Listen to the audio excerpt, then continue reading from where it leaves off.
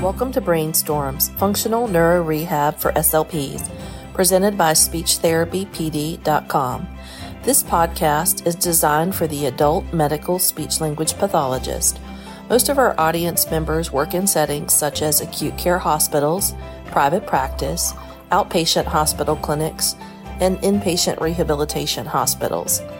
Each episode has an accompanying audio course on SpeechTherapyPD.com and is available for 0.1 ASHA CEUs.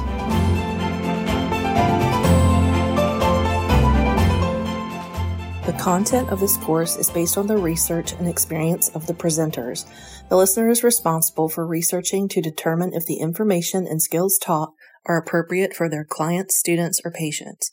SpeechTherapyPD.com does not necessarily endorse, recommend, or favor the information shared, nor any of the claims, opinions, statements, offers, or services made by the presenter. Hello and welcome, everyone. My name is Renee Garrett, and I am your SpeechTherapyPD.com podcast host for Brainstorms, Functional Neuro Rehab for SLPs. Before we get started, we have a few items to alert you to. Each episode is 60 minutes and will be offered for 0.1 ASHA CEUs. So joining us tonight is Jackie Rodriguez, and here are the financial and non-financial disclosures. So Jackie's financial disclosures are that she is an employee of Health Pro Heritage and Emory Health. Statements in this presentation do not represent the views of these companies, and Jackie receives an honorarium for this podcast. Her non-financial disclosure is that she is the owner of the Instagram account at unlearnwithme.theslp. My financial disclosures are that I am a paid employee of a large health system in the Commonwealth of Virginia, as well as paid adjunct faculty for Old Dominion University and James Madison University, and I do receive financial reimbursement as host of this podcast. And for non-financial disclosures, I am the current secretary for the Communication Disorders Foundation of Virginia. Questions can be written in the chat box or the Q&A box tonight, and we will try to hold those until the end of the presentation. Without further ado, we welcome our guest, Jackie Rodriguez. Jackie is a bilingual speech-language pathologist based in Atlanta, Georgia. She received her master's degree from Georgia State University. Additionally, Jackie holds a BA in Spanish and a BSED in Communication Sciences and Disorders. Jackie specializes in the ethical assessment and treatment of culturally and linguistically diverse clients across the lifespan. She has extensive experience evaluating bilingual children as a diagnostician. As a former travel speech-language pathologist, Jackie has significant experience working in skilled nursing facilities, assisted living facilities, and independent living. Jackie is a recipient of the ASHA Distinguished Early Career Professional Award, and she serves as a lead mentor for the Bilingual Empowerment through Allied Mentorship Program, the BEAM SLP program. So welcome, Jackie. Good to see you again. Good to see you too. Thank you for having me. I'm so happy to be here. Yeah, me and you both. It's always a pleasure to chat with you. And so I kind of want to jump right in because we have a lot to cover tonight. So we're going to be talking today about cultural considerations in adult cognitive and dysphagia management. And we have just a lot of avenues we could go down with this. But I think to start, what are some considerations for assessing patients from other countries? I think that's just such a hot topic right now. And even though being in the field, we've seen this quite a lot, I think it's just becoming more talked about, which is good because it's such a great learning opportunity for everyone. Yeah, so let's start with talking about interpreters, because I think that so many SLPs don't really have a good understanding of both the federal laws that protect how we interact with patients who do not speak English, as well as what ASHA has to say. So we'll start with the federal laws. The first one is going to be Title VI of the Civil Rights Act of 1964. And so what this law basically says is that it protects patients in facilities with programs or activities that receive federal funds from discrimination that's based on race, ethnicity, or national origin. So if you go to the Department of Health and Human Services Language Access Plan website. The term that they use for patients who speak another language other than English is limited English proficiency patients. So on the pediatric side, we'll hear like dual language learners, English language learners, but for adults, it's limited English proficiency. And so basically, this law says that if you're in a facility that receives any sort of federal funds, so that could be Medicare, Medicaid, you are legally obligated to provide interpreters for assessment.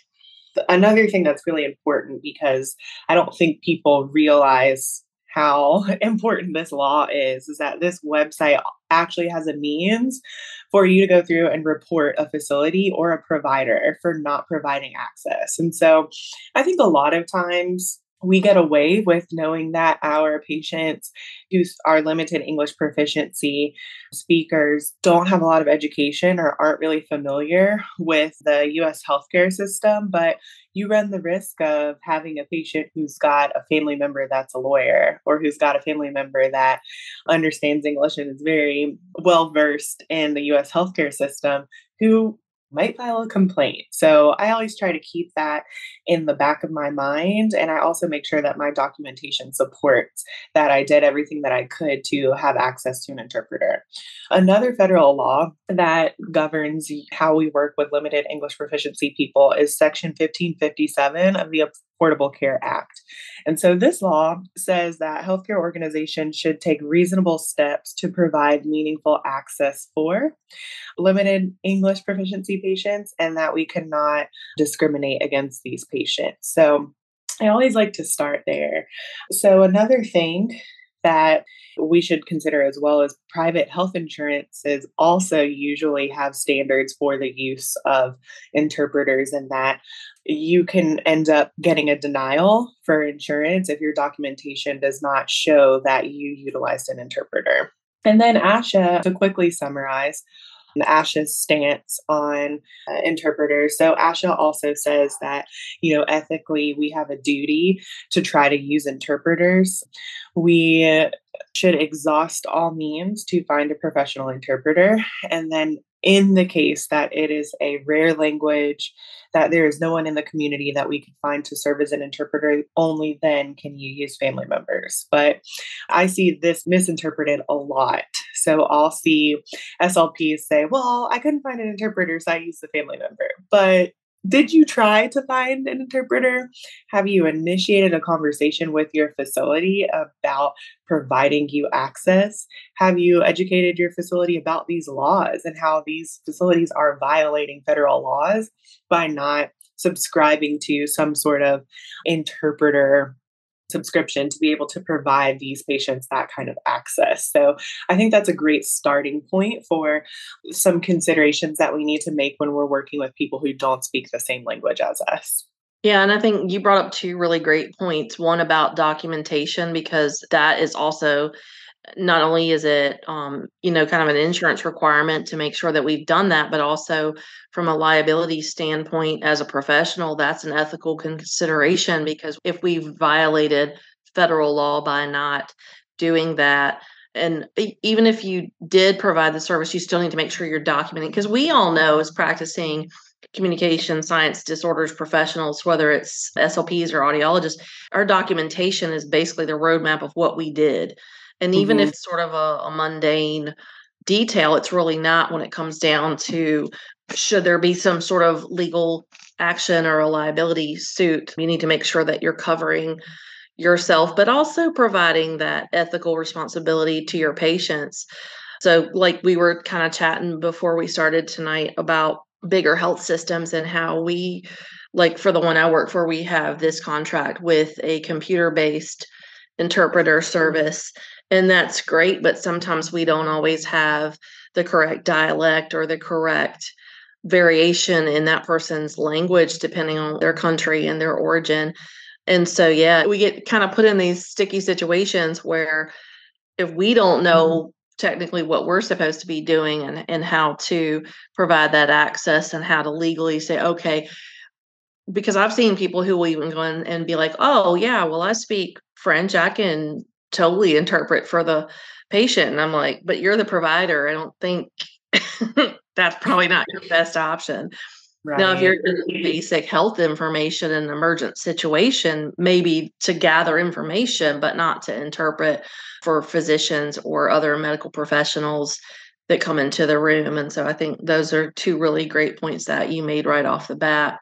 Mm, absolutely. And I also think that when you think about things like dysphagia, which is such a complicated topic, and even cognition, when you're breaking down cognition and aphasia to some of your patients, like even for us, we have had extensive training in how to explain these disorders to families. And now, like, imagine that you weren't a speech language pathologist and someone's asking you to explain that to someone else. That's going to be really hard. And so when you're asking family members to explain these complicated processes, we're really doing our patients a disservice. So, Yeah. And, when we say using an interpreter and we're talking about people from other countries, again, we're looking at these dialectal things that may not be widespread in the general knowledge, right? Because you and I mhm, have chatted a lot about like social determinants of health and health literacy, and those topics kind of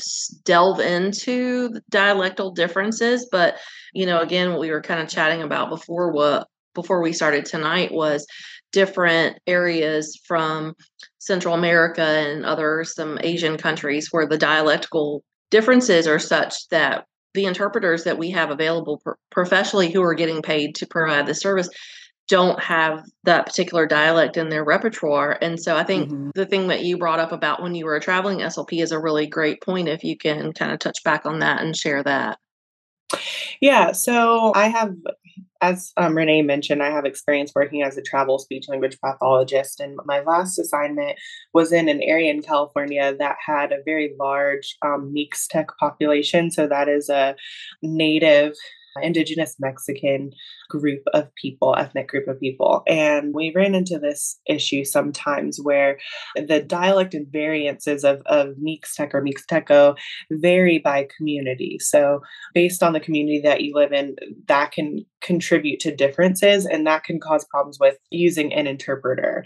And so some things that you can do from your end once you gather that information about knowing where the patient is from, I always, introduce, like, let's say that even with Spanish, you have a lot of variances. So you might want to say, okay, I am a speech language pathologist. I'm about to do an assessment of language. I have a patient with me that's Spanish speaking from Venezuela, or I have a Spanish speaking patient from whatever city. If you could get the city or the state in whatever country that they're from, that, and then give that to the interpreter. And if you get a good interpreter, they're going to say, if I say something that you don't understand, let me know. I could say it in a different way. So I do think that's one thing that we can do to kind of bridge the gap. Sometimes, like you mentioned, we don't always have the interpreter that is best for that particular rare, less commonly spoken dialect, but we can also gather information to help prepare our interpreter to make sure that we're giving them the best access. And then one other thing that I wanted to add to, so going back to documentation. So when you have those patients that speak a very rare dialect, so I would document it as attempted to, whatever your interpreter services, attempted to contact X language speaking interpreter X number of times, was not able to, there was not an interpreter available. Services were provided with X, Y, and Z accommodation. So then you're demonstrating in your notes the things that you did to help accommodate that person when the interpreter services were not available. Yeah, I think that's really important. And I think, again, kind of going back to health literacy and just those multiple barriers that we see, even with our English speaking patients and some of our communities, we're trying to break down these complex diagnoses, especially for things Mhm. like dysphagia, where we're trying to explain that to the average everyday person who grew up speaking English. And so how do we break that down for people who not only don't speak the language as a first language or have limited English proficiency, but also have multiple barriers to health literacy? Yeah, so I think that that is a skill that I've developed with time through trial and error. And what I've found is really helpful is we start off with what country the patient is. I ask them about their educational status. How much school do you have? And then, they might mention a couple years, 6 or 7 years, 10 years, whatever. Can you read and write? So I'm thinking if I'm able to access handouts or materials in their language, is that going to be an appropriate resource? Do they have the literacy skills to be able to read any resources? And then also, I might even ask, like, tell me a little bit about your family. Do you have children that live here? Do your children speak English? So getting to know that as well. Because sometimes I'll have patients who will say, if I didn't have like a handout that was readily available in their language, they'll say, it's fine, print it out and give it to my child, because then they'll read it and they'll know. Now going back, so we've collected that information. So we've got a patient who is from a country other than the United States, has minimal education and cannot read and write. The next thing that I'm going to kind of informally assess is I'm going to kind of see how familiar they are with the organs, the major organs in our body that are connected to swallowing. So I will never forget one time I had a patient who was Spanish speaking, and I'm like thinking that I'm doing this amazing job of explaining dysphagia to him. And I used the word esophago, which is esophagus in Spanish. And he was like, no, no es esophago, es estómago. No, it's not esophagus, it's stomach. And he's thinking that like I'm saying the wrong thing. And I realized that like he didn't know what the esophagus was. So we had to take a step back and explain that like, so the esophagus is this tube that connects your throat to your stomach. And even things that, might not seem like, we might assume everyone knows. Like, do you know what your lungs do? Do you know what your stomach does? So yeah, we know that food goes into our stomach, but do you know that you have acid in your stomach that breaks it down? Do you know that you have muscles that move in your esophagus and your stomach to help break this down? And then from there, if they don't have that understanding of the organs, they're not going to understand swallowing. So sometimes you really have to take a step back. I actually spoke about this on Instagram, how I had a patient who's from another country who I'm full-time PRN. So I'm always kind of like coming in behind the other speech therapists. And I had read in the last note that they had an education session about the free water protocol. And so I came in and I'm just thinking that I'm going to do a quick little summary of the last session. And I'm asking him to tell me what they talked about and didn't have a lot of recall. And so I spent a whole second 45-minute session, like just thoroughly breaking down what the lungs do, what the esophagus does. And then he was able to much better understand like what aspiration is. And I even, did some quizzing. So I had him, I showed him, I like to use the Tactus Therapy app that has those images of like the different parts of the body. Mm-hmm. I also had another image of the lungs and the stomach. And so I was like, show me which of these organs is the one that we use for breathing, which one is the one that we use for digesting our food. And then we were able to get so much better carryover. So that's another thing to look at, that sometimes when there is limited health literacy and these patients don't have a very strong understanding of their body, that sometimes your therapy is going to move a little bit slower because you've got to spend much more time educating. One thing that I will see too with management of chronic diseases, that we are so quick for people who are not English speakers, for people who are not born in the United States, for people of color, we're very quick to be like, oh, well, this person is non-compliant. And we don't really assess to see like, well, why does this person not, maybe this person just truly doesn't understand the underlying disease process. Like maybe no one has actually sat down and really explained what diabetes is. And that if we get better health literacy for diabetes management, then we lessen the risk of having another stroke. Then we lessen the risk of dysphagia or aspiration pneumonia. So incorporating the entire body. And I feel like I'm you get me started and like I never stop. Love that because you and I have done health literacy stuff before, and I think we have a similar mindset in that I worked at a very rural setting that's now more of an up and coming area. But when I first started, I saw a lot of the same thing, and it wasn't necessarily bilingual patients. Sometimes, yes, but then also just the general population who, like you mentioned, doesn't understand how their basic body functions work. And there's a lot of barriers to health literacy that we have to be mindful of and work through because part of our job is counseling and education. And so I think that's a great point because that is a overarching concept, not just for people who have English maybe limitations, but we also have people who maybe have some health literacy, whether it's a limited reading. Maybe they didn't go beyond a certain level of education because they like where I worked, we had people that were farm workers and manual laborers who had to stop school to help support their family when they were in 8th grade, and that was as high a education as they got.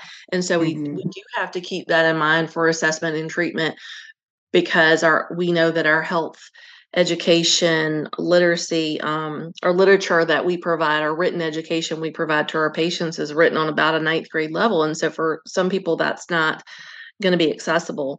And even when you're considering, oh, it's great, now they have that in Spanish, I don't even know what the grade level equivalent would be for what they provide in Spanish. Just because it's provided in another language doesn't mean it's appropriate. Yes, and that's a really good point.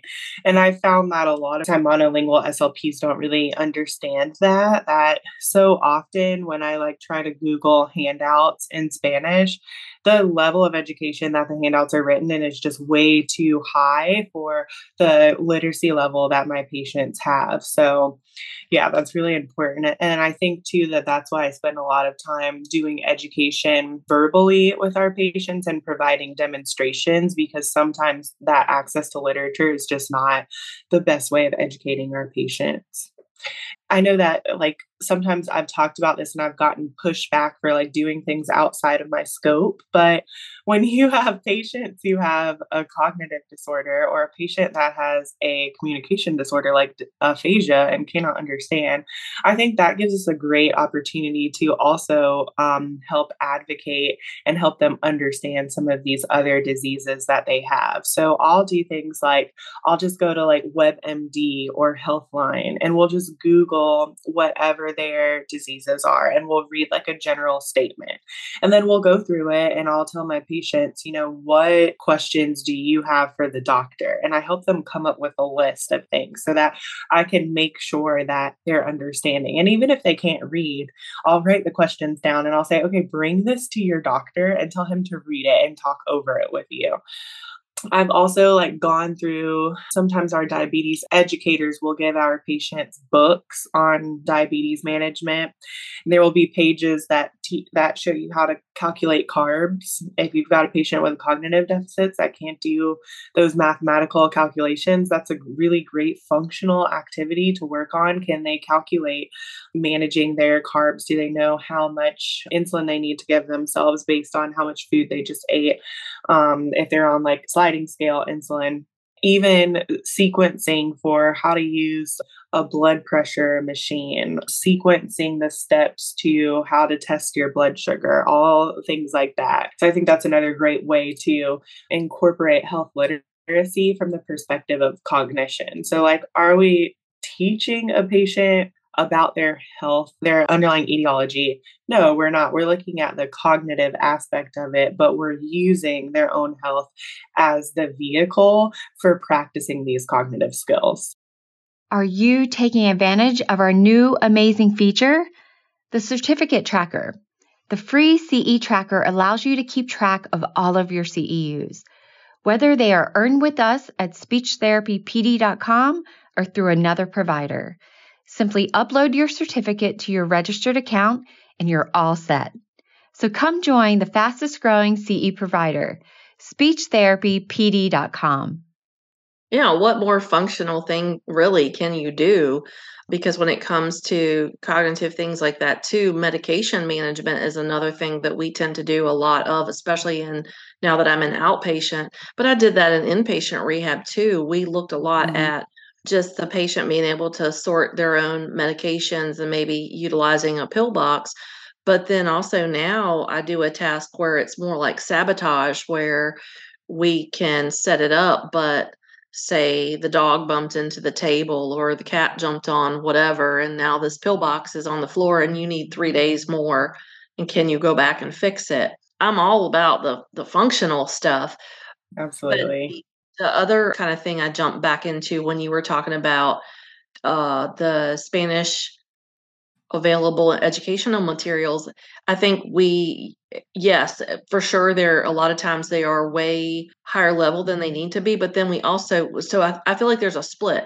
We either have really high level or we have elementary school age level with these pictures of children or teddy bears or rainbows or what, more of like a child's illustration, a children's Mhm. book illustration. And so that sometimes has been the materials that we've had available to us. And it's like, it's not appropriate. It's not Right. appropriate. Your Right. 86-year-old grandmother doesn't, well, maybe she does. Maybe she does want to look at rainbows and hearts at that point. But for the most part, it's just not appropriate. And so Mhm. I think bridging that gap is really important. And Mhm. kind of jump back into the use of interpreters, especially in the hospital setting. There's a lot of ethical things that surround that. But then, kind of jumping way, way back to the beginning. But what if the patient refuses? Because some people are not comfortable using someone outside of their family or outside of their comfort zone. Say they're there with a significant other or a really close family friend that they've known and trust, because we know with health literacy issues in general that trust is a barrier Mhm. based on people's life experience and their cultural exposure. Mhm. So, one of the facilities that I work in, they have a form that um, the patient can sign that basically just endorses that, I'm agreeing to not use an interpreter or to use a family member. And that can just kind of be another piece of information that you document in your notes, like that, it was reviewed with the patient that um, we're suggesting the use of an interpreter to provide the most accurate interpretation of medical information so this person can have a good understanding of their health. The person was able to understand and continue to decline interpreter services, something like that, documenting that. A great question that I got on Instagram was, where do we draw the ethical line when we've got a patient who has um, cognitive disabilities and might not be able to make that determination for themselves. So let's say we've got a patient with severe cognitive impairment and the family member is it's maybe the spouse that is saying, no, it's fine, I can interpret. Um, so I've had that situation happen several times, and it ends up being that you have the you are like, okay, well, I'll have, the family member interpret. And then you could tell that like the family member is just not, they are not interpreting what you're saying. So in that situation, I would definitely get your management involved because you're going to want to look at, it's an issue of like who is the POA, who's the decision maker for this patient. Sometimes that could potentially be out of our control. Again, documentation. I think that, also you can, this is hard, but I feel like you could potentially justify maybe instead of like, so sometimes like I'll go to the patient's room and then I get the interpreter on the phone, or I'll walk in with the I'll like have call the interpreter if it's an in-person interpreter to come to the room, but maybe just show up with the interpreter. And then from there, and just, start doing your session and Mhm. see. It might be that, like, if the interpreter is actually there with you once you start that session with that family member, maybe the family member will realize, oh, well, the burden's off me to have to interpret, and this is actually helpful.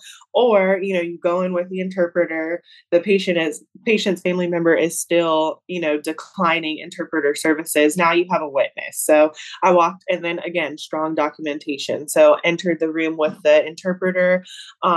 Family continues to decline interpreter services.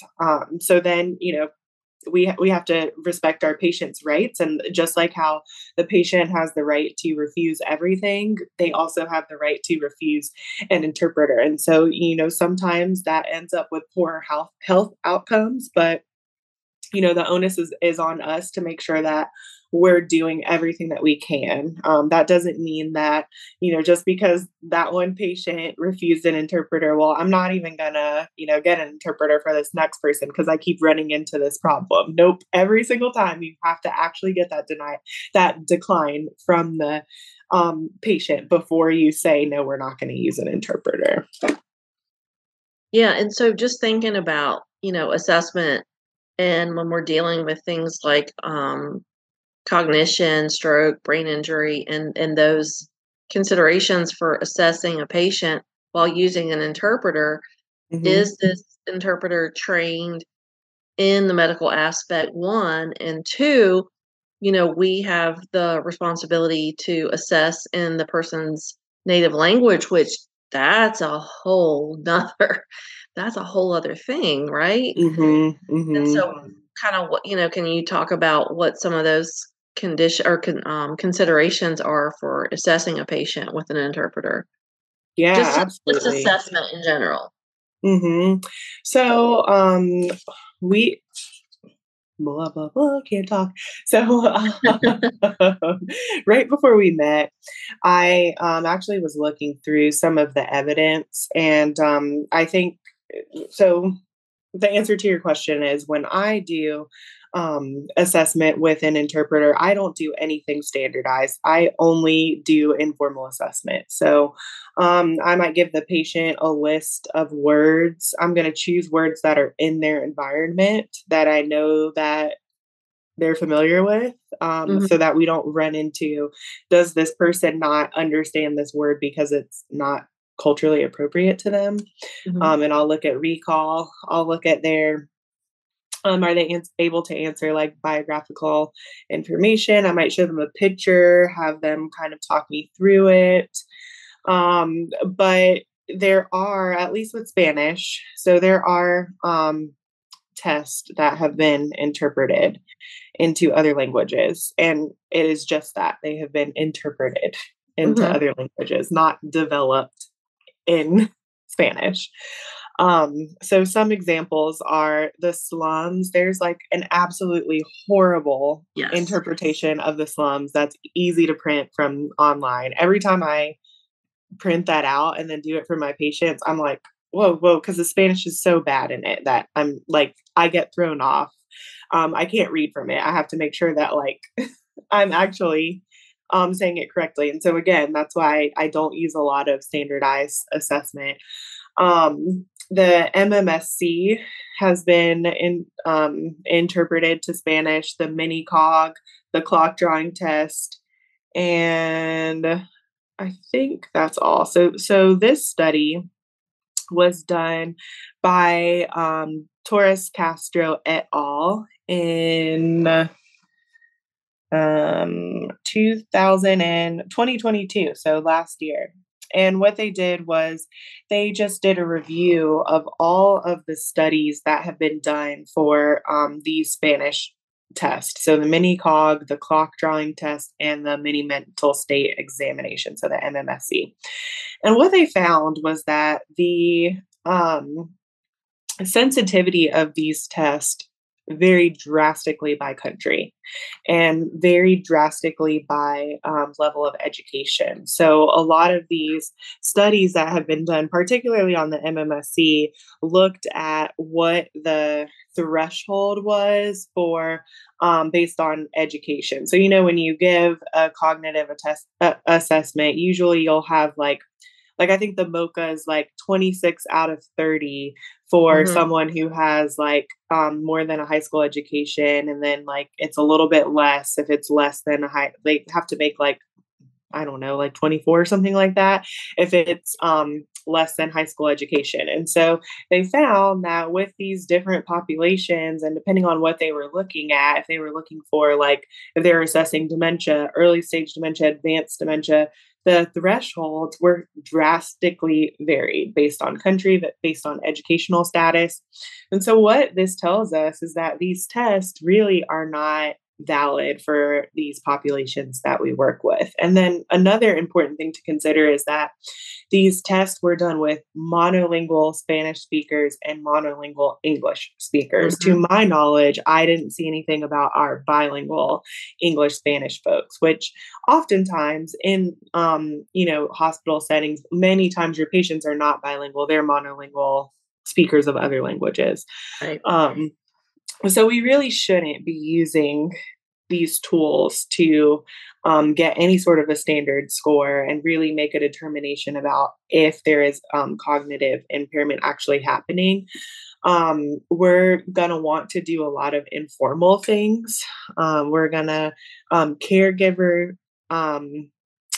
interviewing is really important. Whenever I do an assessment in another language, like I always make sure I call the family. I know that sometimes we just don't have enough time in our day to do that for all of our patients to get a good baseline. But with our families, with our patients who are limited English proficiency patients, you really want to make sure that you're calling the family because these standardized tests, at least for cognition, are really not great. With aphasia, there is the bilingual aphasia test, which again is a translated test. There's the English version and it's translated to like a million different languages.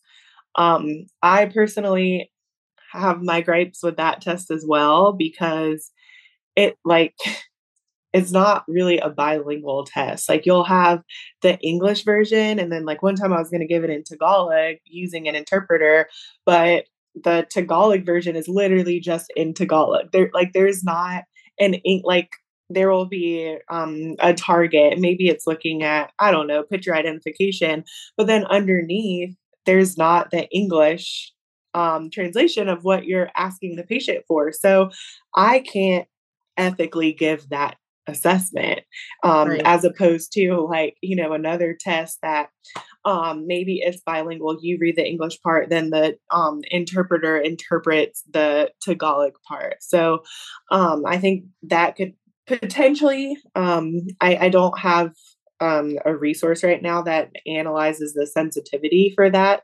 test, but I can definitely see how if you're not a person that actually speaks the other language, how administering that test can be really confusing.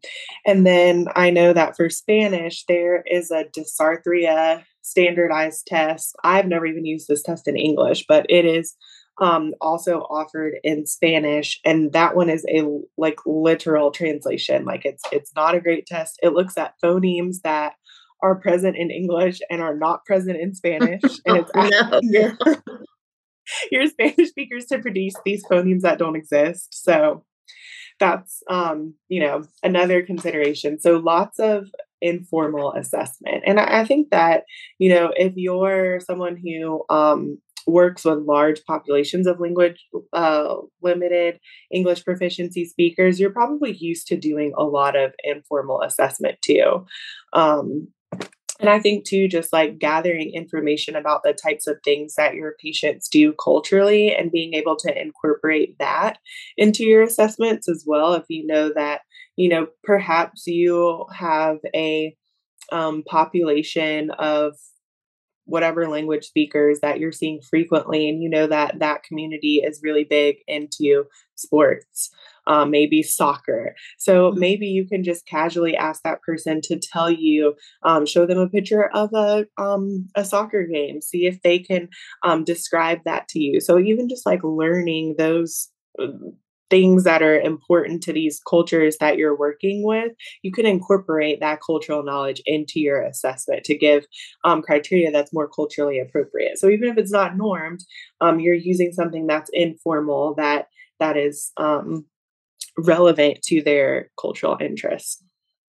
Well, and it's so funny because I can remember being a new clinician and the first time we ever got interpreted Spanish language treatment materials, I was like, oh, this is amazing. And I had just enough Spanish in high school and college where I looked at it and I was like, I don't think that's actually, and I'm not bilingual by any stretch.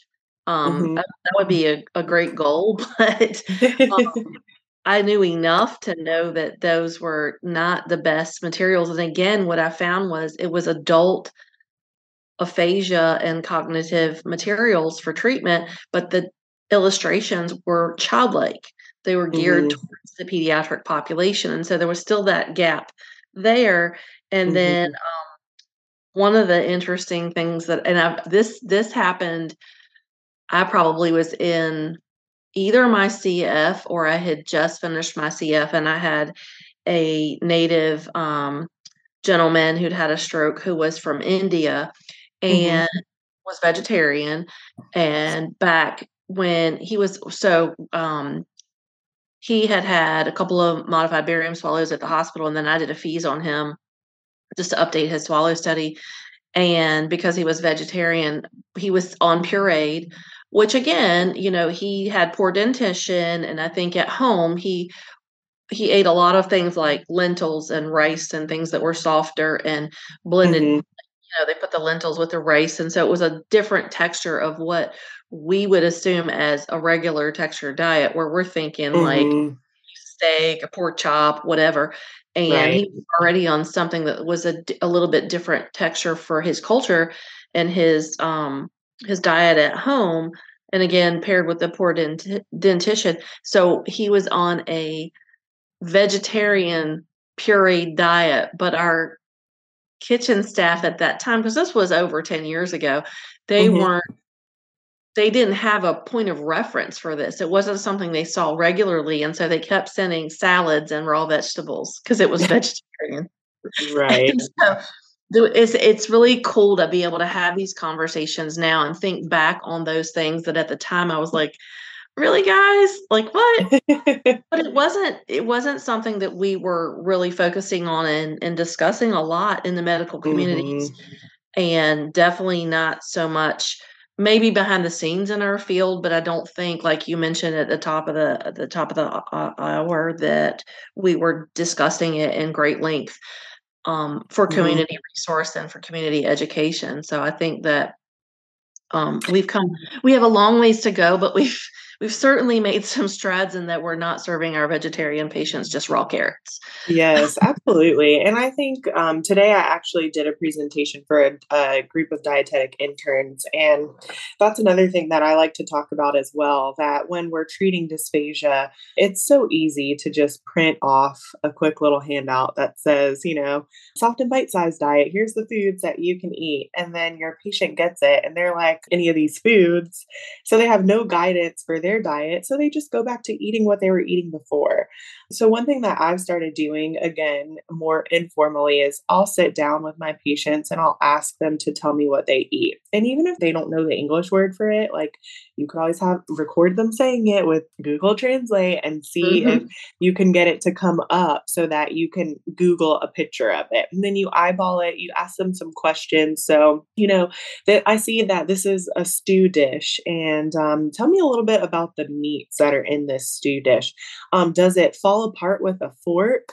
Do you really have to chew it? Is it like made tender?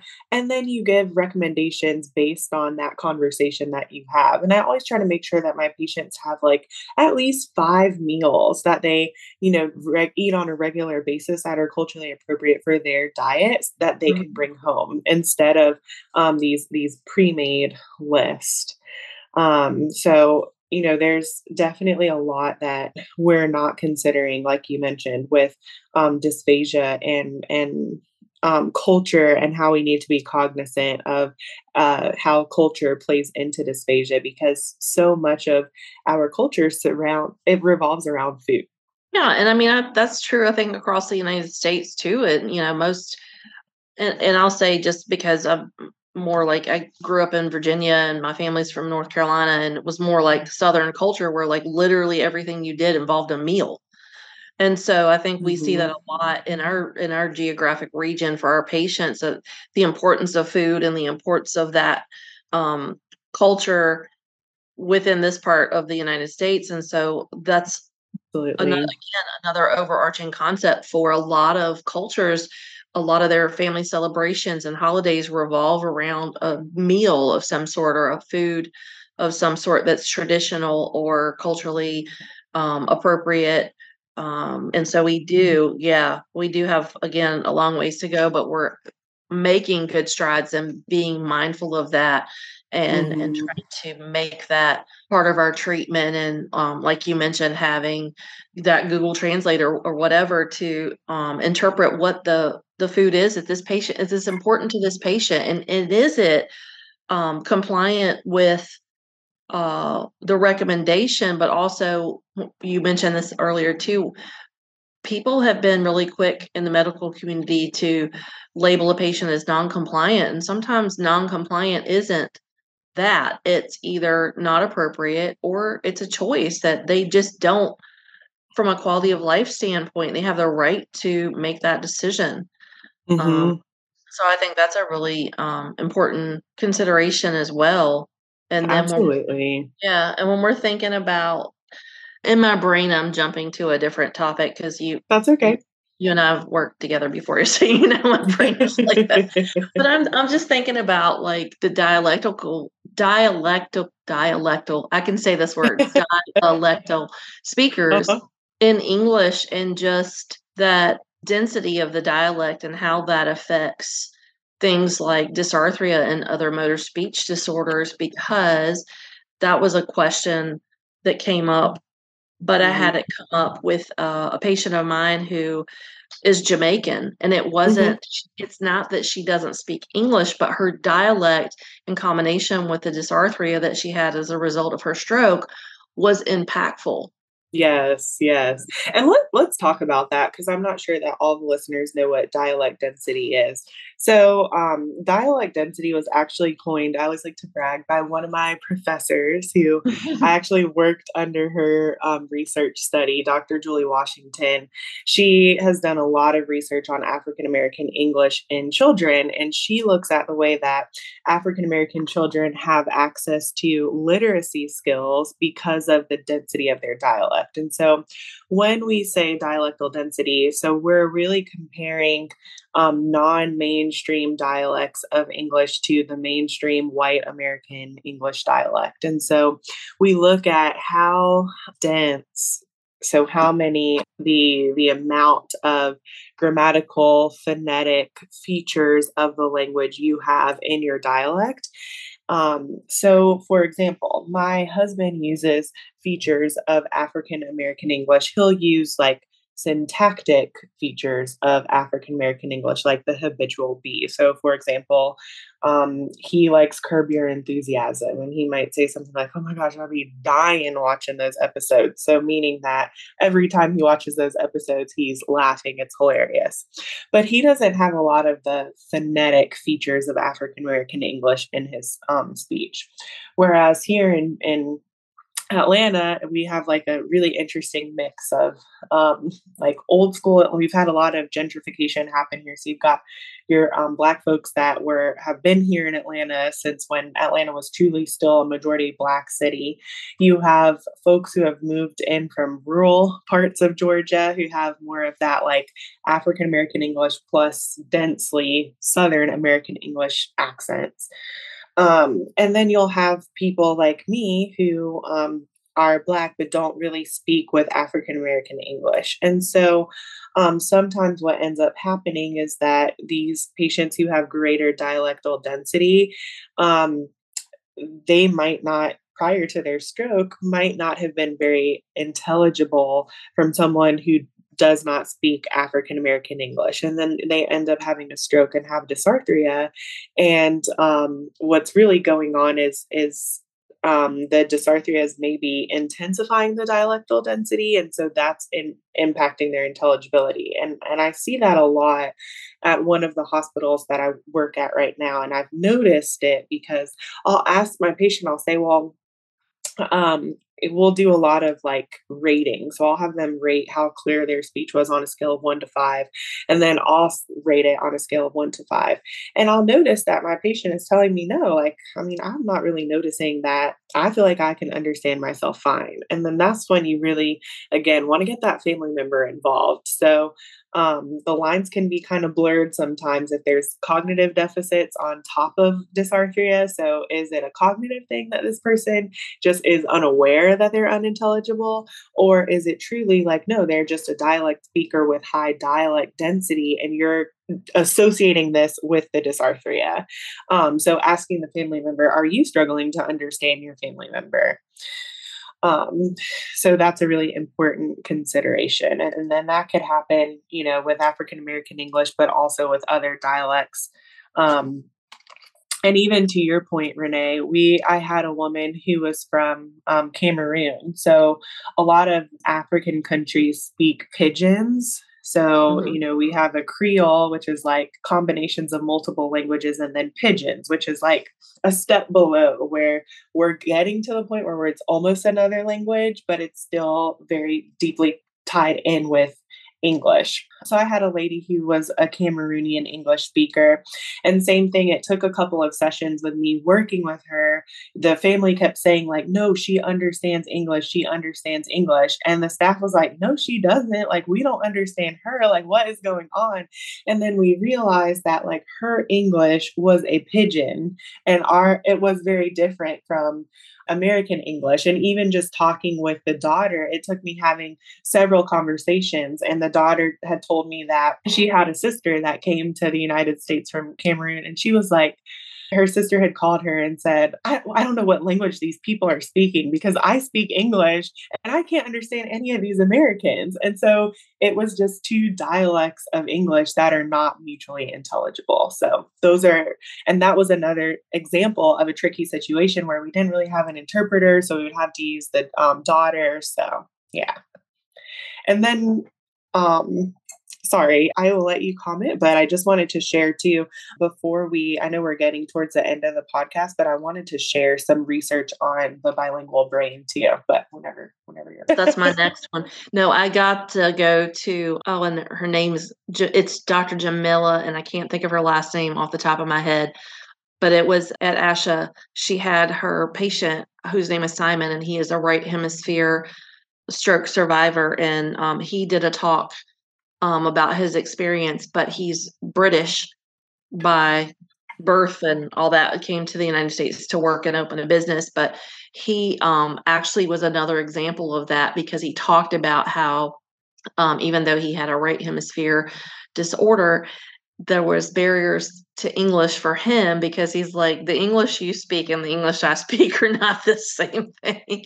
And so he injected a lot of humor, but some really great points. And he actually got into some vocabulary words that we don't have time for tonight, but it was very true and very eye-opening because we think, someone put in the chat box about dialectal. Hold on, let me look. What would be a good definition of dialectal density? So I would say the quantity of phonetic, syntactic, semantic features of a dialect that you use in comparison to the mainstream dialect. So thinking about the bilingual brain and how stroke and brain injury impact that, because I think, like you said, that there's some really good research coming out and has come out in the past couple of years about that. So I'll kind of let you take that away and get into that.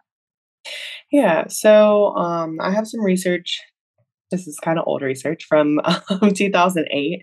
This is from Ardila and Ramos. And so this research study was actually very interesting. It looks at the parts of the brain that are activated based on when you have learned a language and where we can expect to see impairment. And so to summarize, what they found were that language deficits in bilingual patients with aphasia varied depending on a lot of different sociocultural factors, so things like literacy, educational status, etc., and that there also tend to be aphasia-associated deficits tend to be parallel in your L1, the language that you learned first, and L2, the language that you learned second, when both languages were acquired early in life.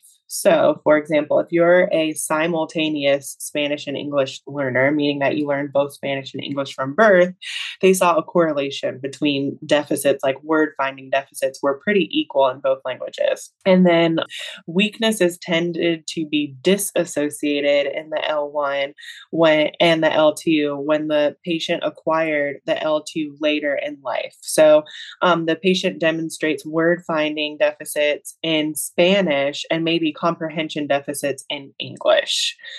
If they, learn Spanish first and then English later on. And so this is a really, really important piece of information. And it's really important for you to do in your assessment to figure out what the person uses their languages, each language for.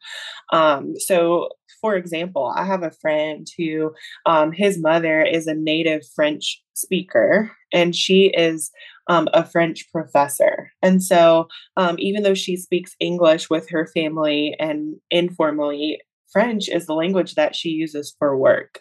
And so if this patient were to have had a stroke and you only assess her in her second language and her English is pretty intact, awesome, great, right? No, because now she's lost her native language that she depends on for her job. So we really need to make sure that when we do our assessment, we're looking at skills in both languages. And it's going to feel very repetitive because you're literally going to do everything in English and then you're going to do everything in Spanish, but you can end up with unequal impairment in your two languages. So that's really important. And if you look up that study, again, this was, I want to say I might have spelled this person's last name wrong. Ardila, Ardila. I want to say it might be Ardilla. I will send you this study so that you can post it in the show notes. And Ramos, 2008.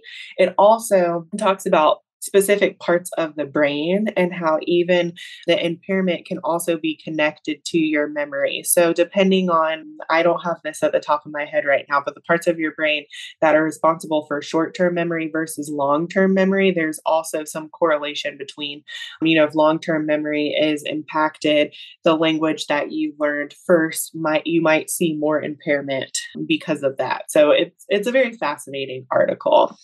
And then one other thing as well that I've noticed in working in hospitals is that sometimes, so we do the BIMS, which is like the COG screener for all of our patients. And I've realized that like sometimes some of the other SLPs will say things like, oh, do you feel comfortable if I do this assessment with you in English? And of course the patient is going to say yes. And then they say, oh, like, we're concerned for cognition. And like, luckily a couple of times I have been called in to do the actual evaluation, but that doesn't always happen. And so you're asking someone to demonstrate short-term memory in their second language. Like if you were to try to do a short-term memory assessment with me in Spanish, which is my second language, it would be trash. I would fail. I would be added to someone's caseload for cognition. So this is not we talked about earlier about patient rights declining or accepting. When you're doing that assessment, you've got to assess in both languages and really emphasizing that to the patient. And then really quickly, there's some good evidence with dementia as well with the bilingual brain. So we know that being bilingual, there are a lot of cognitive benefits to bilingualism.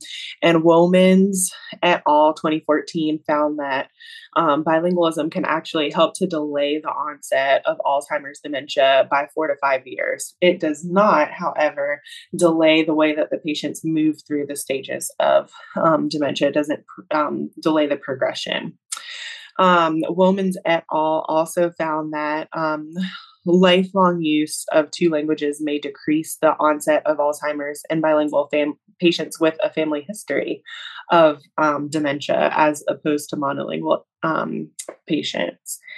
And then McCutcheon et al. 2009 found that loss of the second language, along with mild cognitive deficits, can be an indicator of dementia in bilingual patients. So when you start losing that language that you learned later in life. And we also see a lot of times that our patients, as they regress with their dementia to their life when they were younger, they might regress back to that native language. Mm-hmm. And I'll even see sometimes that patients will demonstrate greater comprehension in whatever their L1 was. So like if they're a native Spanish speaker, they understand better when I talk to them in Spanish, but don't have the verbal Spanish skills. So they're still answering me back in Spanish. So for those patients with dementia, it's really important to try to incorporate staff members that can give them that direct cueing. And then finally, I know we're running over time here. Okay. So, let me make sure I mentioned everything with dementia. So, they did another study, in Europe, and they found that bilingual patients that were in long-term care had the greatest quality of life when they were provided care and language support from caregivers that spoke their L1. So that's really important. Even if it's, you're pairing CNAs who speak the heritage language with those patients, that can make a huge difference. Mm-hmm. And then one thing that we want to look at specifically with traumatic brain injury is looking at the social components of language. And so, sometimes we'll see that our patients with traumatic brain injury have social deficits. And sometimes that can look like, if they are truly a bilingual patient, is knowing how to modulate between their two languages and knowing how to code switch. And so sometimes it could be decreased awareness that, they are talking to you in Spanish and they are completely unaware that you don't understand what they're saying. So sometimes we need to incorporate direct cueing that, oh, you are speaking to me in Spanish right now. I don't speak Spanish. Can you please restate that in English to help increase that awareness and help to modulate between the two languages? Yeah, and that's a great point because I think we see those executive function deficits and that impaired inhibition and things like that with our TBI patients. And it is, again, when you're in Atlanta and I'm in Hampton Roads, and we have basically 7 cities of a lot of military and a lot of people from, we're a port city for the most part. We have several, like 2 or 3 ports here where international ships come in and people get hurt or people are vacationing here, and we wind up seeing them on our caseloads because they've had a stroke or they've gotten in an accident or whatever. And so I think all of these things are relevant no matter where you live and no matter how much you think that you're not going to encounter this, even if you're in a really rural or isolated area, because I've seen it when I worked in a rural area and I've seen it when I'm working in the bigger, more metropolitan city here. So, Jackie, I just thank you so much for joining me tonight. I always get a lot from talking with you privately and definitely from working with you on another presentation. So thank you so much. I really appreciate you being here tonight as a guest. Thank you for having me. If you have indicated that you are part of the ASHA registry and entered both your ASHA number and a complete address in your account profile prior to the course completion, we will submit earned CEUs to ASHA. Please allow 1 to 2 months from the completion date for your CEUs to be reflected on your ASHA transcript. Thank you for joining us at today's podcast. Remember to go to speechtherapypd.com to learn more about earning ASHA CEUs. We appreciate your positive reviews and support and would love for you to write a quick review and subscribe.